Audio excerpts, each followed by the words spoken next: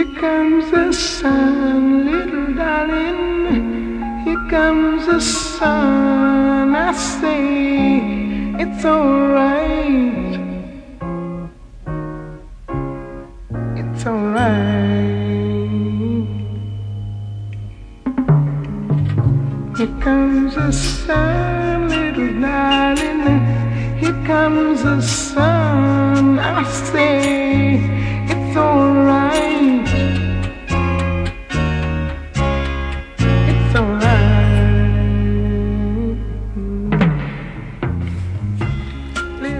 Hey everybody, welcome to Voices from the Frontlines, your National Movement Building Show. I'm in studio with Channing Martinez getting ready for this show, and we're excited about it. It's got two major segments to it. The second one, which is the bigger one, will be the continued presentations of our very successful event on Thursday, February 17th, called The Genius of Walter Rodney, How Europe Underdeveloped Africa. Many of you are lucky enough to hear Dr. Robin Kelly's full presentation of just an amazing talk last week. If you missed it, please go up on our website, voicesfromthefrontlines.com, register if you haven't, and then download this amazing show. Today we're going to have two parts of the show. So the first part, as I said, are going to be more of the speakers. We'll begin with Channing Martinez, who framed the evening, the Director of Organizing of the Labor Community Strategy Center. We're then going to move to Patricia Rodney, the president of the Walter Rodney Foundation, which you can reach at walterrodneyfoundation.org. Then her daughter Asha, and Patricia is Walter's wife, and Asha is Walter's daughter. Asha is very active in the foundation, and she's the head of the annual symposium, which will be this March 26th. And you can also find information on the walterrodneyfoundation.org, and the Strategy Center will most likely be having both Patricia and Asha on the show beforehand, because this is going to be a major event and we're going to try to turn out a lot of people for it. So after Channing, and then Patricia, and then Asha, we're going to go to Ashley Woodard Henderson. Ashley is a very dynamic organizer, the co-executive director of the Highlander Center, and she's going to talk about how Europe underdeveloped Africa and its impact on the Black South and the South in general. So those would be some great speakers. Before then, and now not speaking for the Strategy Center, not speaking for the National Leadership School, but speaking for myself, I've been, as you have, deeply upset about the situation in the Ukraine, and I'll be giving a presentation mainly by reading the work of Chris Hedges called Chronicle of War Foretold on February 25th, 2022. The punchline is that we both believe that the United States has provoked an encirclement of Russia, created tensions inside the Ukraine, and that NATO and the United States are trying to encircle Russia and provoke this crisis. We don't have to agree with every specific tactical choice that Russia is making to understand that this was not a problem of their own making. This was a conscious problem on the part of NATO and the United States to provoke a crisis in the Ukraine. With that, we'll have my commentary first, and then we'll have the wonderful participants from the Walter Rodney event. And before we begin both, it is once again fund drive time. And we are very appreciative that the station allows us to do the programs that we want to do in the ways that we want to do it. And all we have to do is ask you for money. And of course, the other side of it is all you have to do is give the money. So we have settled right now on three exciting premiums. It begins with a $250 contribution for the 4 DVD set, Portrait of the Artist by Paul Robeson. Between listening to his amazing voice and seeing some of the plays he was in, some of the films that were not very good, in which he was badly cast, and some of the great ones, and seeing Sidney Poitier's wonderful story of Paul Robeson, well worth $250, and we urge you to get it. There'll also be my book, Playbook for Progressives, The 16 Qualities of a Successful Organizer, because after you read and see things, my book addresses the question, so what are you going to do about it? And finally, our new classic, How Europe Underdeveloped Africa by Walter Rodney, who's going to be the subject of today's show and last week's show and next week's show. So for $100, How Europe Underdeveloped Africa, for $100, Playbook, for $250, Portrait of an Artist, and if you can afford a 1-2, you get it. Add 100 or add 200, you can get to $350 or $450. We really appreciate your support for the show, and we're offering you the very finest premiums we can. So I want to talk about Russia and the Ukraine. You know, like on a lot of things, sort of developing what we call a political line and analysis is very, very difficult. But I have to say that in everything in life, we sort of start with what we call preliminary hypothesis. My preliminary hypothesis is that the United States is the greatest danger to the world, the greatest source of violence in the world. Secondly, I am very pro-Soviet Union, and I still cannot forgive the United States for allowing Germany to invade the Soviet Union, knowing that was going to happen, and standing by while 26 million Soviet citizens and soldiers were killed, while the United States did not want to open up a second front in the war, hoping that the Soviet Union would be decimated. And then after the war, the Soviets, one of the things they wanted was protection from a third German invasion that had already started in World War I and started World War II.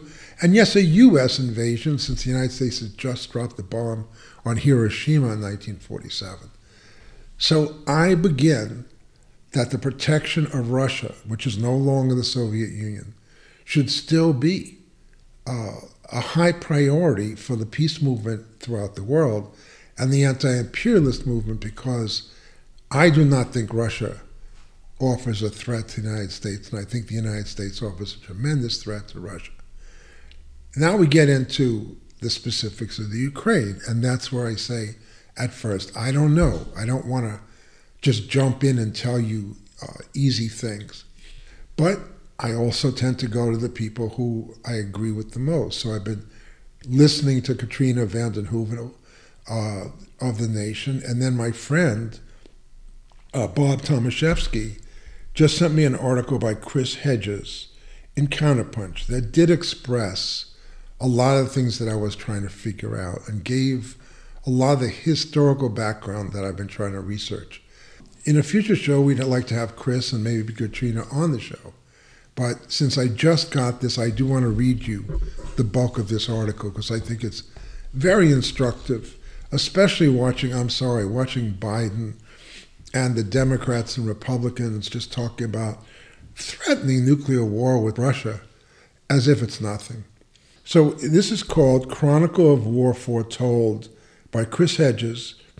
It's in one of my very favorite magazines, Counterpunch, dated February 25th, 2022. Chris Hedges writes, I was in Eastern Europe in 1989, reporting on the revolutions that overthrew the ossified communist dictatorships that led to the collapse of the Soviet Union. It was a time of hope. NATO, with the breakup of the Soviet Empire, became obsolete. President Mikhail Gorbachev reached out to Washington and Europe to build a new security pact that would include Russia. Secretary of State James Baker in the Reagan administration, along with the West German Foreign Minister Hans-Dietrich Genscher, assured the Soviet Union that if Germany was unified, and you have to remember, this was a concession to Germany, NATO would not be extended beyond the new borders. The commitment not to expand NATO, also made by Great Britain and France, appeared to herald a new global order.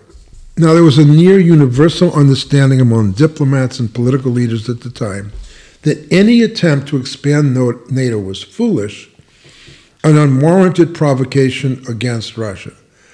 I would say to Chris, it's not an unwarranted provocation. It serves geopolitical efforts to keep provoking Russia. But how naive we were. The war industry did not intend to shrink the power of its profits. It set out almost immediately to recruit the former communist bloc countries into the European Union and NATO. Now, when we say originally, this is Eric, they promised to not expand the borders of NATO. They then did. The countries that joined NATO, which now include Poland, Hungary, the Czech Republic, Bulgaria, Estonia, Latvia, Lithuania, Romania, Slovakia, Slovenia, Albania, Croatia, Montenegro, and North Macedonia, were forced to reconfigure their militaries, often through hefty loans to become compatible with NATO military hardware. So that's to say they joined NATO as a military alliance, and they were given military weapons by the United States. With what purpose? Except to attack the Soviet Union. Because who was left? There was no so-called Warsaw Pact countries. And these countries that wanted to say, okay, I'll just join NATO, they said, no, we have to integrate you with the appropriate weapons for the future attack on, well, gee, I wonder who that could be. The expansion of NATO swiftly became a multi-billion-dollar bonanza for the corporations that had profited from the Cold War. Poland, for example, just agreed to spend $6 billion on M1 Abrams tanks and other U.S. military equipment. If Russia would not acquiesce to again being the enemy, then Russia could be pressured into becoming the enemy. I repeat, the United States wants to provoke Russia into being the enemy, and here we are, at the brink of another Cold War, one from which only the war industry will profit, or as W.H. Auden wrote, the little children die in the streets. Now, the consequences of pushing NATO up to the borders with Russia, there is now a NATO missile base in Poland, 100 miles from the Russian border. Wait, but Cuba can't exist 90 miles from the U.S. border, but they're always putting weapons right up against the Soviet Union. This was well known to policymakers, yet they did it anyway. In a classified diplomatic cable obtained and released by WikiLeaks, dated February 1st, 2008, written from Moscow and addressed to the Joint Chiefs of Staff, NATO European Cooperative, National Security Council, Russia, Moscow Political Collective, Secretary of Defense, Secretary of State, there was an unequivocal understanding that expanding NATO risked an eventual conflict with Russia, especially over the Ukraine. And there's the quote. Not only does Russia perceive encirclement by NATO and efforts to undermine Russia's influence in the region, it also fears unpredictable and uncontrolled consequences which would seriously affect Russian security interests, the cable reads. Experts tell us that Russia is particularly worried that the strong divisions in the Ukraine over NATO membership, that is to say, there's many more pro-Russian forces on one side, and they're not just supporting NATO, but they're pro-fascist forces, with much of the ethnic Russian community is against membership in NATO, could lead to a major split involving violence or, at worst, civil war. In that eventuality, Russia would have to decide whether to intervene, a decision Russia does not want to have to face.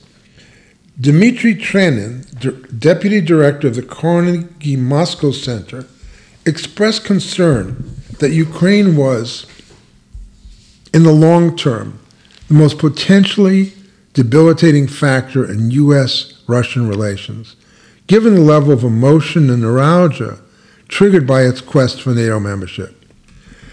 Because membership in NATO remained a divisive in Ukrainian domestic politics, it created an opening for Russian intervention. Trenin expressed concern that elements within the Russian establishment would be encouraged to meddle, stimulating U.S. overt encouragement of opposing political forces, and leaving the U.S. and Russia in a classic confrontational posture. The Obama administration, not wanting to further inflame tensions with Russia, interestingly, blocked arms sales to Kiev, which is in the Ukraine. But this act of prudence was abandoned by the Trump and Biden administrations. Weapons from the U.S. and Great Britain are pouring into the Ukraine, part of the $1.5 billion in promised military aid. The equipment includes hundreds of sophisticated Javelins and NLAW anti-tank weapons, despite repeated protests from Moscow. So let's just be clear, okay? Russia has a powder keg on its border. There are forces this is Eric speaking, there are forces inside the Ukraine who hate Russia and want to ally with NATO. There are forces in the Ukraine who are Russian and very pro-Russian. So you definitely have the possibility of a civil war. So what would you tend to do if you cared about Russia? You would do everything you can to tamp down those conflicts, to keep U.S. weapons out of the whole situation, and to tell the people in the Ukraine, you better get along with Russia. You know, if you want your sovereignty, don't keep provoking it, and we're not going to back you. You know, we do not want to have a fight with Russia, so don't you provoke one. But no, it just seems the opposite, that the United States is hoping that the Ukraine provokes some problem with Russia to give the United States and NATO an opportunity to come in and interfere, in my opinion, with the internal affairs of Russia by coming into Ukraine. Now, once NATO is expanded into Eastern Europe, the Clinton administration promised Moscow that NATO combat troops would not be stationed in Eastern Europe, the defining issue of the NATO-Russia founding act of mutual relations. This promise again turned out to be a lie. Then in 2014, the U.S. backed a coup, check this out, against the Ukrainian president, Viktor Yanukovych, who sought to build an economic alliance with Russia rather than the European Union. So basically, when the Ukraine was trying to be friendly with Russia, the United States overthrew them. So now you're saying, well, there's a lot of forces in the Ukraine who don't like Russia. Yeah, you created them to some degree. You got rid of the pro-Russian forces inside of the Ukraine to make a provocation with Russia more probable. And I'm sure the Native Americans listening saying, well, why would you ever sign any treaties with the United States since it breaks them all? Of course, once integrated into the European Union, as seen in the rest of Europe, the next step is integrated into NATO. Russia, spooked by the coup, alarmed at the overtures by the EU and NATO, then annexed Crimea, largely populated by Russian speakers. And the death spiral that led us to the conflict currently underway in the Ukraine became unstoppable. The war state needs enemies to sustain itself. When an enemy can't be found, an enemy is manufactured. Putin has become, in the words of Senator Angus King, the new Hitler, out to grab the Ukraine and the rest of Eastern Europe.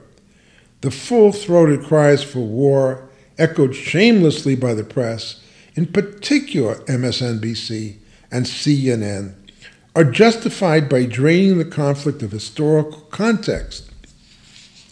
That is to say, by acting like we don't know what's going on there. Why is Russia so upset with the Ukraine? And all of a sudden there's this great love of Ukrainians. Elevating ourselves, of course, as the saviors and whoever we oppose, from Saddam Hussein to Putin, as the new Nazi. Chris Hedges ends by saying, I don't know where this will end. We must remember, as Putin reminded us, that Russia is a nuclear power. We must remember that once you open up the Pandora's box of war, it unleashes dark and murderous forces no one can control. I know this from personal experience. The match has been lit. The tragedy is there never was any dispute about how the conflagration would start. So it was originally in the Sheer Post by Chris Hedges. So I just went in with a couple of thoughts. I mean, this is excellent background of things I should have known but didn't know. But here's the whole point. The United States is encircling China. It is calling itself a Pacific power. China and Russia issued a statement that they would like a civilized relationship with the United States, what we call a bipolar world. You have your social system, you let ours. But U.S. imperialism is declining right now. It needs war. It needs also, given how fascist the people are in the United States growing, Biden feels like unless he provokes some kind of a war, he has no chance against the fascists, so why doesn't he act like one? I'm terrified. I think for those people that worked for Biden, as I did, and Kamala Harris, have to ask ourselves now, you can have an anti-fascist united front with the imperialists, but you can't have an anti-imperialist united front with the imperialists. And right now, the United States, in my opinion, is the greatest danger in the world and the greatest danger in the Ukraine. This is Eric Mann with great appreciation to Bob Tomaszewski, to Katrina vanden Heuvel, and to Chris Hedges.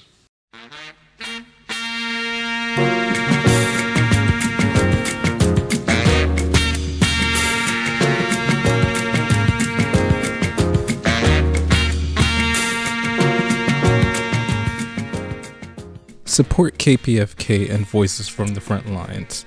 Call 818-985-5735, 818-985-KPFK.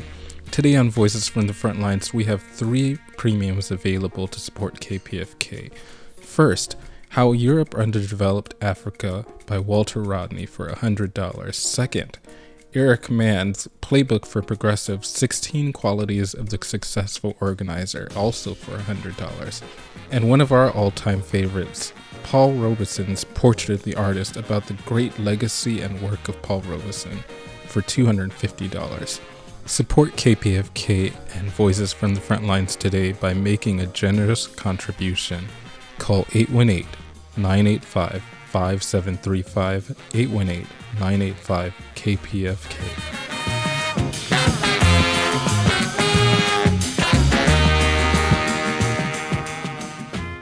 Welcome back to Voices from the Front Lines, your movement building show. As promised, we're back again this week with part 2 of How Europe Underdeveloped Africa and the Genius of Walter Rodney. This week, you will hear 4 talks. One, beginning with myself, Channing Martinez. You'll also hear from Patricia Rodney, then Asha Rodney, and then Ashley Woodard Henderson. Again, please remember that we'd like to hear from you. Please email us with your comments and questions to eric@voicesfromthefrontlines.com or info@thestrategycenter.org. Thank you. So I'm Channing Martinez. I'm Director of Organizing. I have the wonderful opportunity to welcome everyone to the house and welcome to the National Leadership School for Strategic Organizing. So, the thing I've been saying a lot, because I'm really excited about it, is that I got the opportunity to read chapter 1 of Walter Rodney's book, In Belize, in the Third World. And it was, there's obviously great benefits to it, like sitting on the beach next to the ocean and reading the book, which is just, if you've never tried that, you should try that.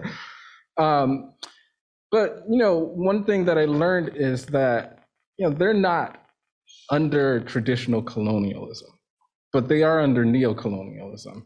And as Walter Rodney is explaining decolonialization, colonialization, development, and developing and underdevelopment, I just had to look up and see that in plain sight in Belize, right?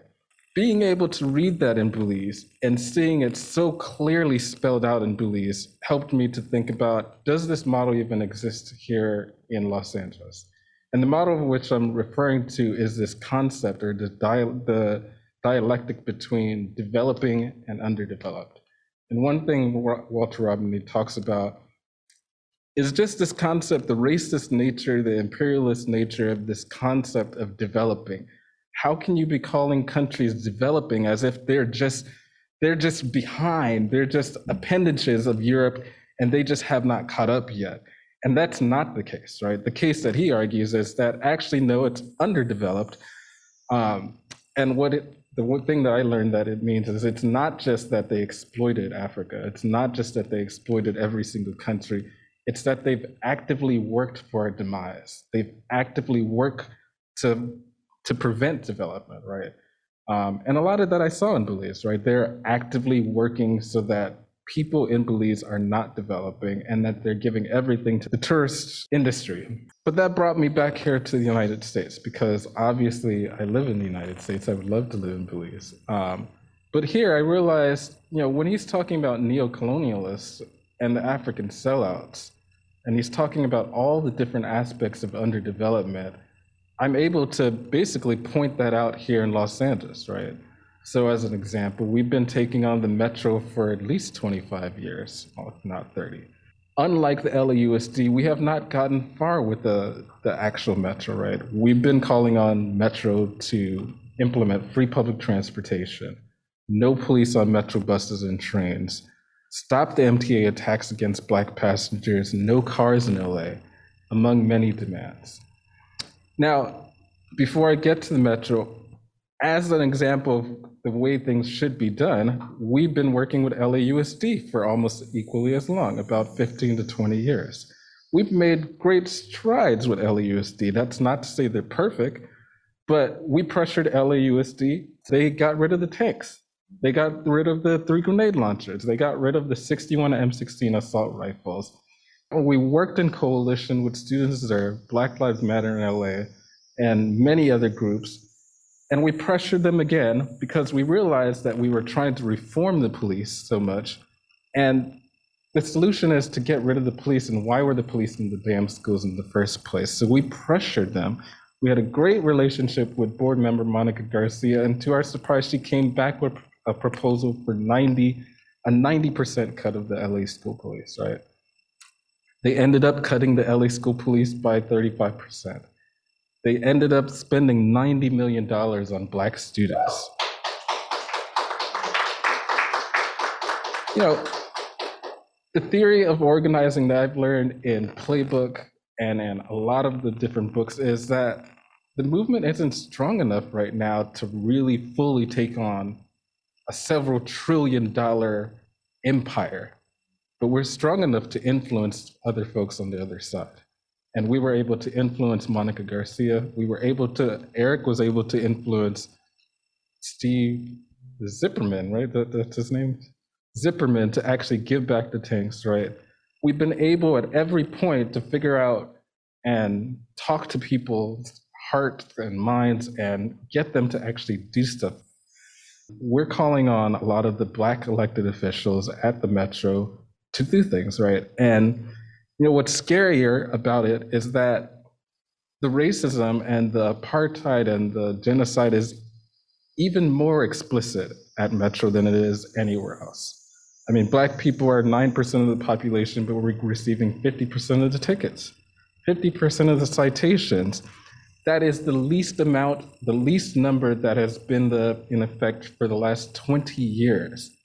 How in the world are you going on for 20 years, basically bringing genocide against the Black nation, right?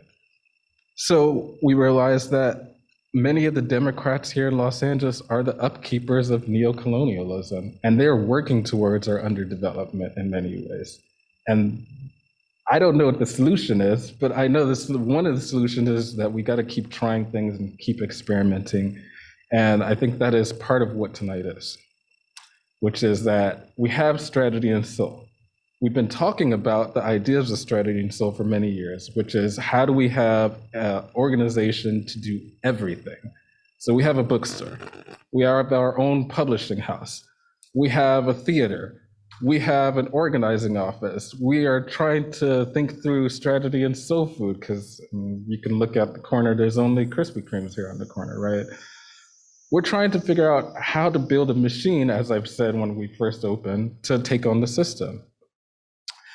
The National Leadership School for Strategic Organizing is the newest component of that machine. And Eric is going to talk a lot more about this, but I feel like we've done a lot of experimentation and there's a pattern and practice that's arising, which is that we do very close one-on-ones. We do a lot of meetings with folks, and we're doing a lot of theory through practice. And that brings me to my story, that I got involved with the Bus Riders Union and learned how to do a lot of organizing just by going out in the field, by doing a lot of one-on-ones with Eric. I remember we would do a lot of late nights and reading emails, and he would explain, which has been a very big impact. Did you get that political line that I'm making? I'm setting an edge here. Did you get the difference between this political line and that political line? Did you read their email that they sent? And did you read my response? And do you get the differences between those responses? And that level of training has been so helpful because there's so much going on in the world, there's so much going on in the movement that it will go over your head if you're not trained. And if you're not coming at it with a planned and conscious character. So with that, the last thing I'll bring up is that part of that training has led us, and part of the challenging of the Democrats has led us to figure out what is the next step in our organizing, right? And one of the next steps in our organizing has been running for city council. So I ran in 2020. I got 5% of the vote, 2,400 votes, 10% of the Black vote. And it wasn't until we ran for city council, and I do say we ran for city council, that a lot of the elected officials started to take us serious. And the spoiler alert is that we're going to run again in 2024.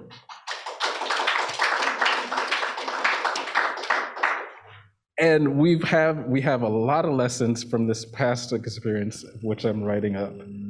And I think between running for city council, Strategy and Soul, the National Leadership School for Strategic Organizing, and all of the pieces of the machine of the Strategy Center, I think we're trying something. I don't know if it's like a pot of gold, but at least we're trying something, we're experimenting, we're putting it to the test, we're failing, and we're getting right back up and doing it all over again. And I think that is the grounding of tonight. This is another experiment of figuring out how do we bring something together and try something and figure out, can we bring our fractured movement together to just do something?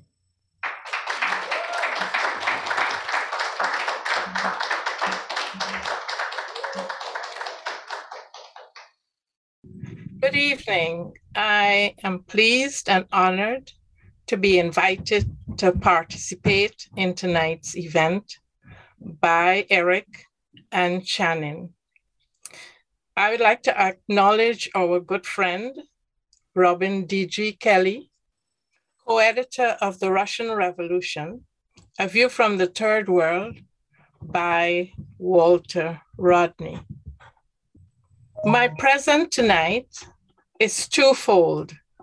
First, I bring greetings from the Rodney family on the launch of the National Leadership School for Strategic Organizing.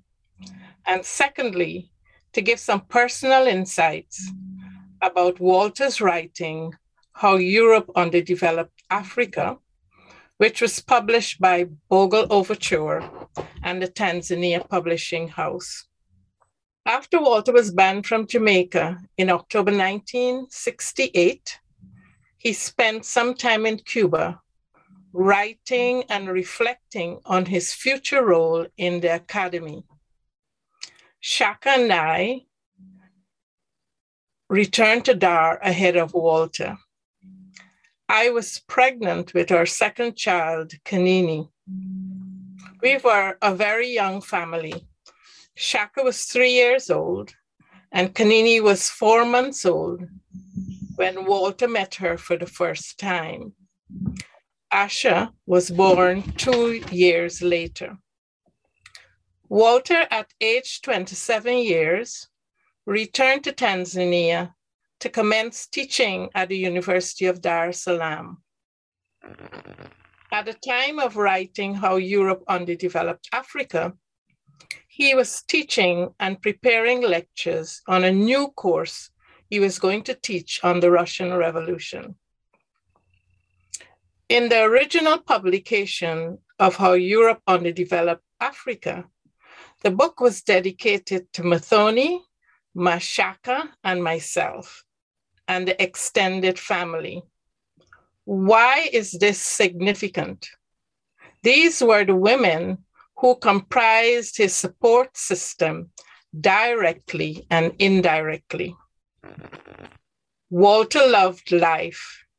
He always found time to spend with our children and their friends.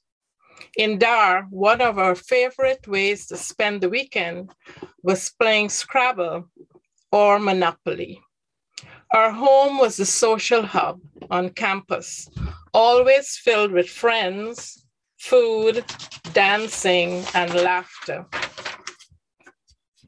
Walter typed with 2 fingers, with one of the children on his lap. He was good at these dual tasks, typing and babysitting. He would have loved all of this new technology.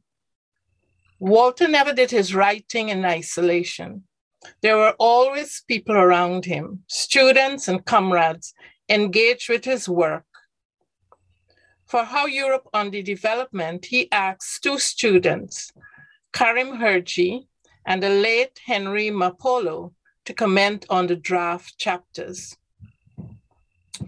How Europe Underdeveloped Africa illustrates Rodney's insights for examining the ongoing struggles facing the African continent and developed a framework for analysis which is even more relevant today. Karim Herji noted in The Enduring Relevance of How Europe Underdeveloped Africa, and I quote, its basic methodology has withstood the test of time and remains solid.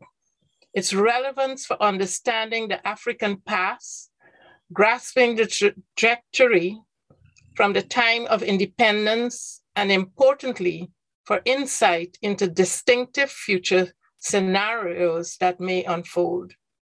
He concluded that How Europe Underdeveloped Africa is relevant for Africa today as when it was first published. Walter's assassination on June the 30th, 1980, at the age of 38 years, has left a deep void, not just in the field of scholarship and politics, but as a husband and father, leaving 3 young children, ages 13, 11, and 9. My children and I established the Walter Rodney Foundation in 2006 to further his legacy by sharing his works and activism. The Walter Rodney Foundation is based in Atlanta, Georgia. My daughter Asha will now speak about the foundation and the upcoming symposium. Thank you.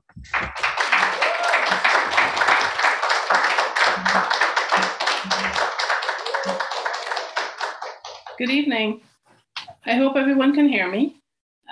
Greetings. My name is Asha Rodney, and I bring you greetings from the Walter Rodney Foundation as board co-chair and chair of the symposium committee. I would like to express my appreciation for the invitation extended by Eric and the team on this, the occasion of the launch of the National Leadership School for Strategic Organizing. It is certainly a privilege to be here with my mother, Dr. Patricia Rodney, and the other distinguished presenters. And I'm particularly thrilled to be here with Robin D.G. Kelly, who is a comrade, colleague, and friend. Among the major programs of the Walter Rodney Foundation are the annual Walter Rodney Symposium in March of every year, the Walter Rodney Speaker Series, which is conducted in the spring, and the maintenance of the Walter Rodney Papers and Special Collection at the Robert W. Woodruff Library in Atlanta. That in addition to the publication of his books and scholarly articles. Of course, we continue to seek justice for Walter Rodney and his brother Donald Rodney. On June 10th of this year, 41 years after Rodney's assassination, the government of Guyana finally accepted responsibility for its direct role in his assassination. You should receive a follow-up announcement through Eric regarding our June event, which will further explore reparative justice for the Rodney family, as well as for the people of Guyana. Robin's lecture is titled, How Europe Underdeveloped Africa and the Genius of Walter Rodney, and is fitting for the launch of the Leadership School. What is synergistic here is that the foundation is in the process of developing Rodney's values and principles into a curriculum, into tools or a handbook of sorts. And so Robin's subtitle, Legacies and Lessons for Today's Movements, is timely and visionary. I extend a warm welcome for you all to join us for the 19th Annual Walter Rodney Symposium on March the 26th from 10 a.m. to 3 p.m. Eastern. It will be a virtual event. We have a keynote speaker who is Joyce Ladner, and we also have a distinguished speaker, Vijay Prashad. Vijay also wrote the foreword to the Russian Revolution. We also have a Rodney Nyerere panel looking at the contributions and contemporary application of these global giants who would be 80 and 100 years old, respectively. Before I close, I just want to read something very briefly from How Europe. People always ask me, what is How Europe about? And I always say, I can't say it better than Walter Rodney could. I read briefly from the preface. He says, this book, How Europe Underdeveloped Africa, derives from a concern with the contemporary African situation. It delves into the past only because otherwise it would be impossible to understand how the present came into being and what the trends are for the near future. And he continues, hopefully, the facts and interpretation that follow will make a small contribution towards reinforcing the conclusion that African development is possible only on the basis of a radical break with the international capitalist system, which has been the principal agency of underdevelopment of Africa over the last 5 centuries, and we would say through today. So again, I want to thank you all for inviting us to be here, and we look forward to tonight's events. Thanks again.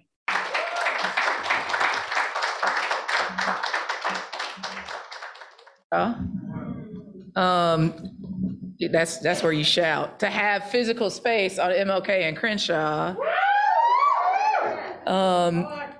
And then to also have hundreds of comrades from all over the country, maybe I imagine all over the world tuning in virtually. So for all my homies in Eastern Standard Time, I feel you. Thanks for hanging in there.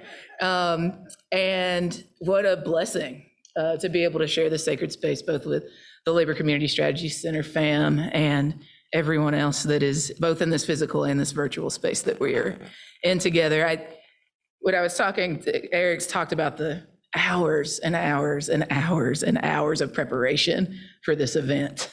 And one of the things that we started our conversation about this school with when they told me that they were studying Walter Rodney's incredible canon of work, but specifically this book, I was like, oh yeah, it was foundational. And he was like, well, how was it foundational, Ashley? And I was like, well, because people like you and Robin and Jamala insisted that some of us know who Walter Rodney was. And I think that's important, not only because Walter Rodney in and of himself is just foundational to my understanding of how to be a Pan-Africanist, but even more so that it opened up so much theory and practice of other folks that were building out a new left. And I think that's important, both wearing my Highlander hat and just being a person that believes in Black liberation in my lifetime, that there's been a historical overcorrection on the left. Let me tell you why I think that. So Highlander even, let's talk about our 90 years of service that we'll be celebrating this year. Thank you. If I asked most folks that know a little bit about Highlander, about our history, they'd be like, y'all were incredible in the 30s. Why were we incredible in the 30s? Well, we're gonna get there, but tell me about the 30s. The 30s was the great Depression. And at that point, Highlander brought together a bunch of rural folks, workers. They helped integrate the AFL-CIO, right? The labor school. So people definitely love talking my head off about labor. And then they'll fast forward to the 1950s, the 60s, the 70s, and Highlander was doing what? Training Rosa Parks, right? Or MLK came once, or SNCC found a home there. John Lewis had his first integrated mill there. All of those things are critically important. And then typically after we get through the 60s and 70s, I'm leaning into the 70s, but it might be a little bit of a stretch. Then there's just like a gap until the 21st century. And then it's all of a sudden like Highlanders work now. But there's not a whole lot of conversation about what happened in the 80s and 90s, particularly with the New Left, who in no small way was influenced by Walter Rodney. And there's no way you get from the 60s and 70s to the movement for Black Lives or BLM without the New Left. So I start there to say that the intentional dismantling of Black movement infrastructure in the 60s and 70s was not only something that impacted us because of the lack of infrastructure come the 21st century, but also led to some overcorrections of us making sure that folks didn't forget about what happened in the 60s and 70s that totally erased the impact in the 80s and 90s.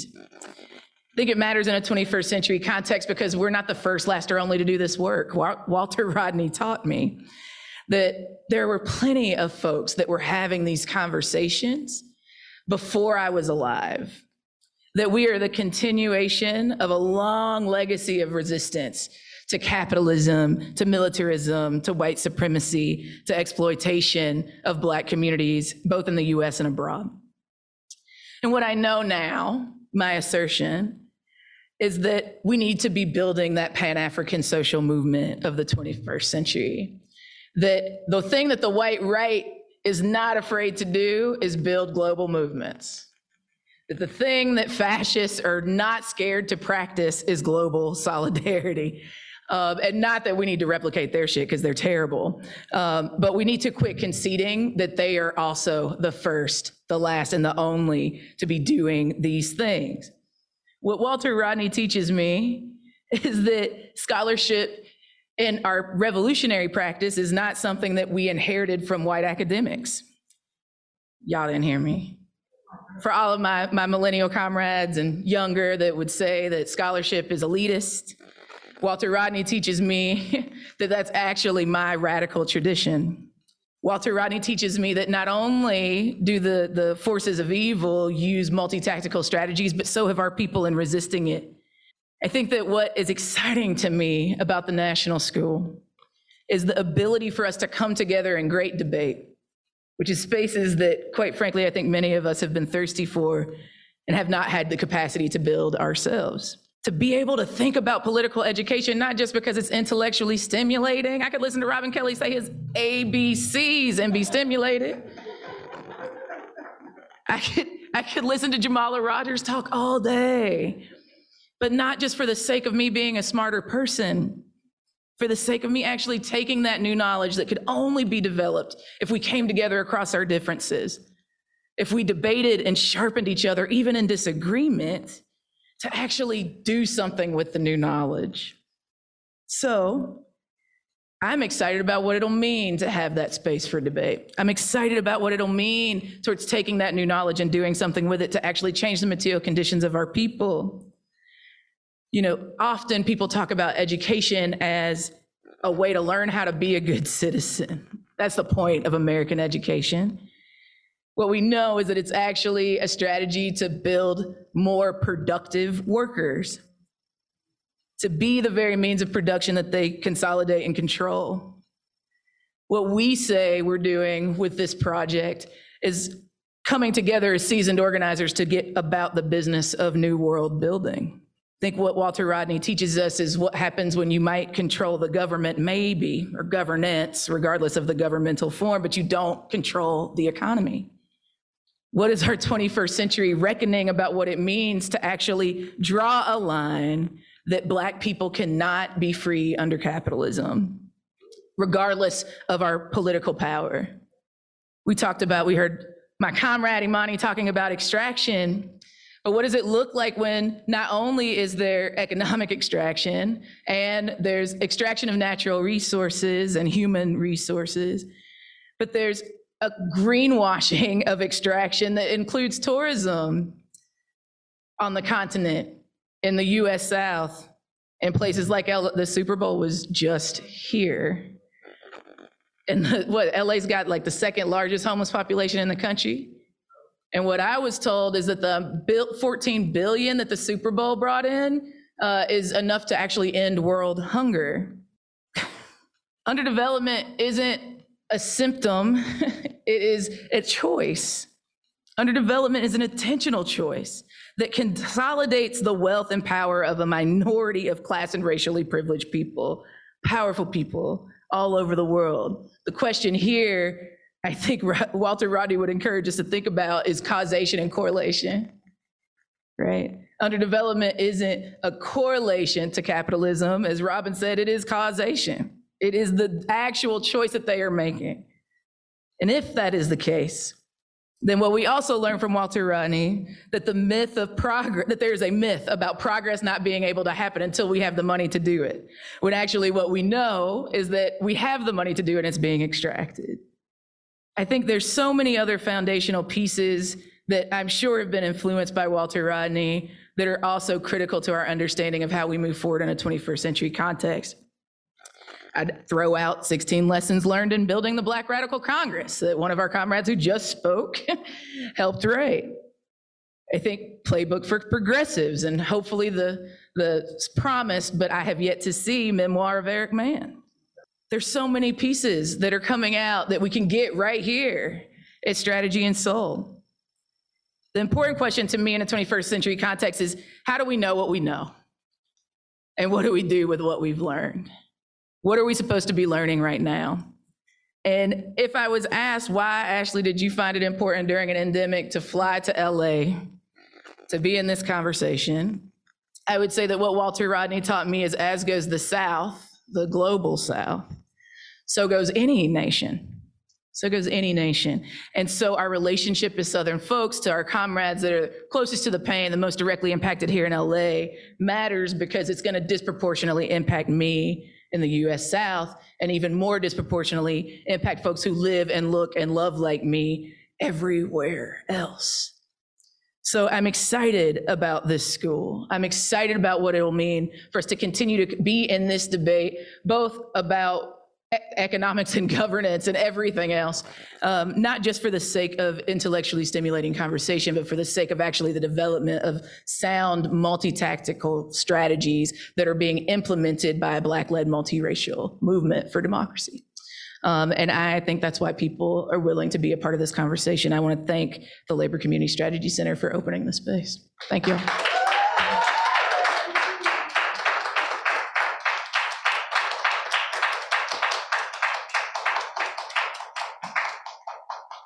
Thank you for tuning in to Voices from the Frontlines, your national movement building show. The voice you were just listening to was Ashley Woodard Henderson, co-director of the Highlander Center, and you were listening to an excerpt from How Europe Underdeveloped Africa and the Genius of Walter Rodney, an event that we held at Strategy and Soul on February 17th as part of the launch of the National Leadership School for Strategic Organizing. Again, this is part 2 in this series. There are still 3 more speakers yet to be heard on Voices from the Frontlines. Next week, we'll hear from Imani Contes, director of U.S.-Africa Bridge Building Project. We'll also hear from Jamala Rogers, director of Organization for Black Struggle, and finally, Eric Mann, director of the Strategy Center and co-host of Voices from the Frontlines. Voices from the Frontlines is a call and response show. We want to hear from you. Email us at eric@voicesfromthefrontlines.com or info@thestrategycenter.org. Thank you for tuning in. We'll see you next week. Make sure to subscribe to the Voices from the Frontlines podcast at voicesfromthefrontlines.com. You can listen to our podcast shows on Stitcher, SoundCloud, Apple Podcasts, and Spotify. We hope to hear from you soon. Tune in next week. All power to the people. I've traveled each and every highway and more, much more than this. I dig my way.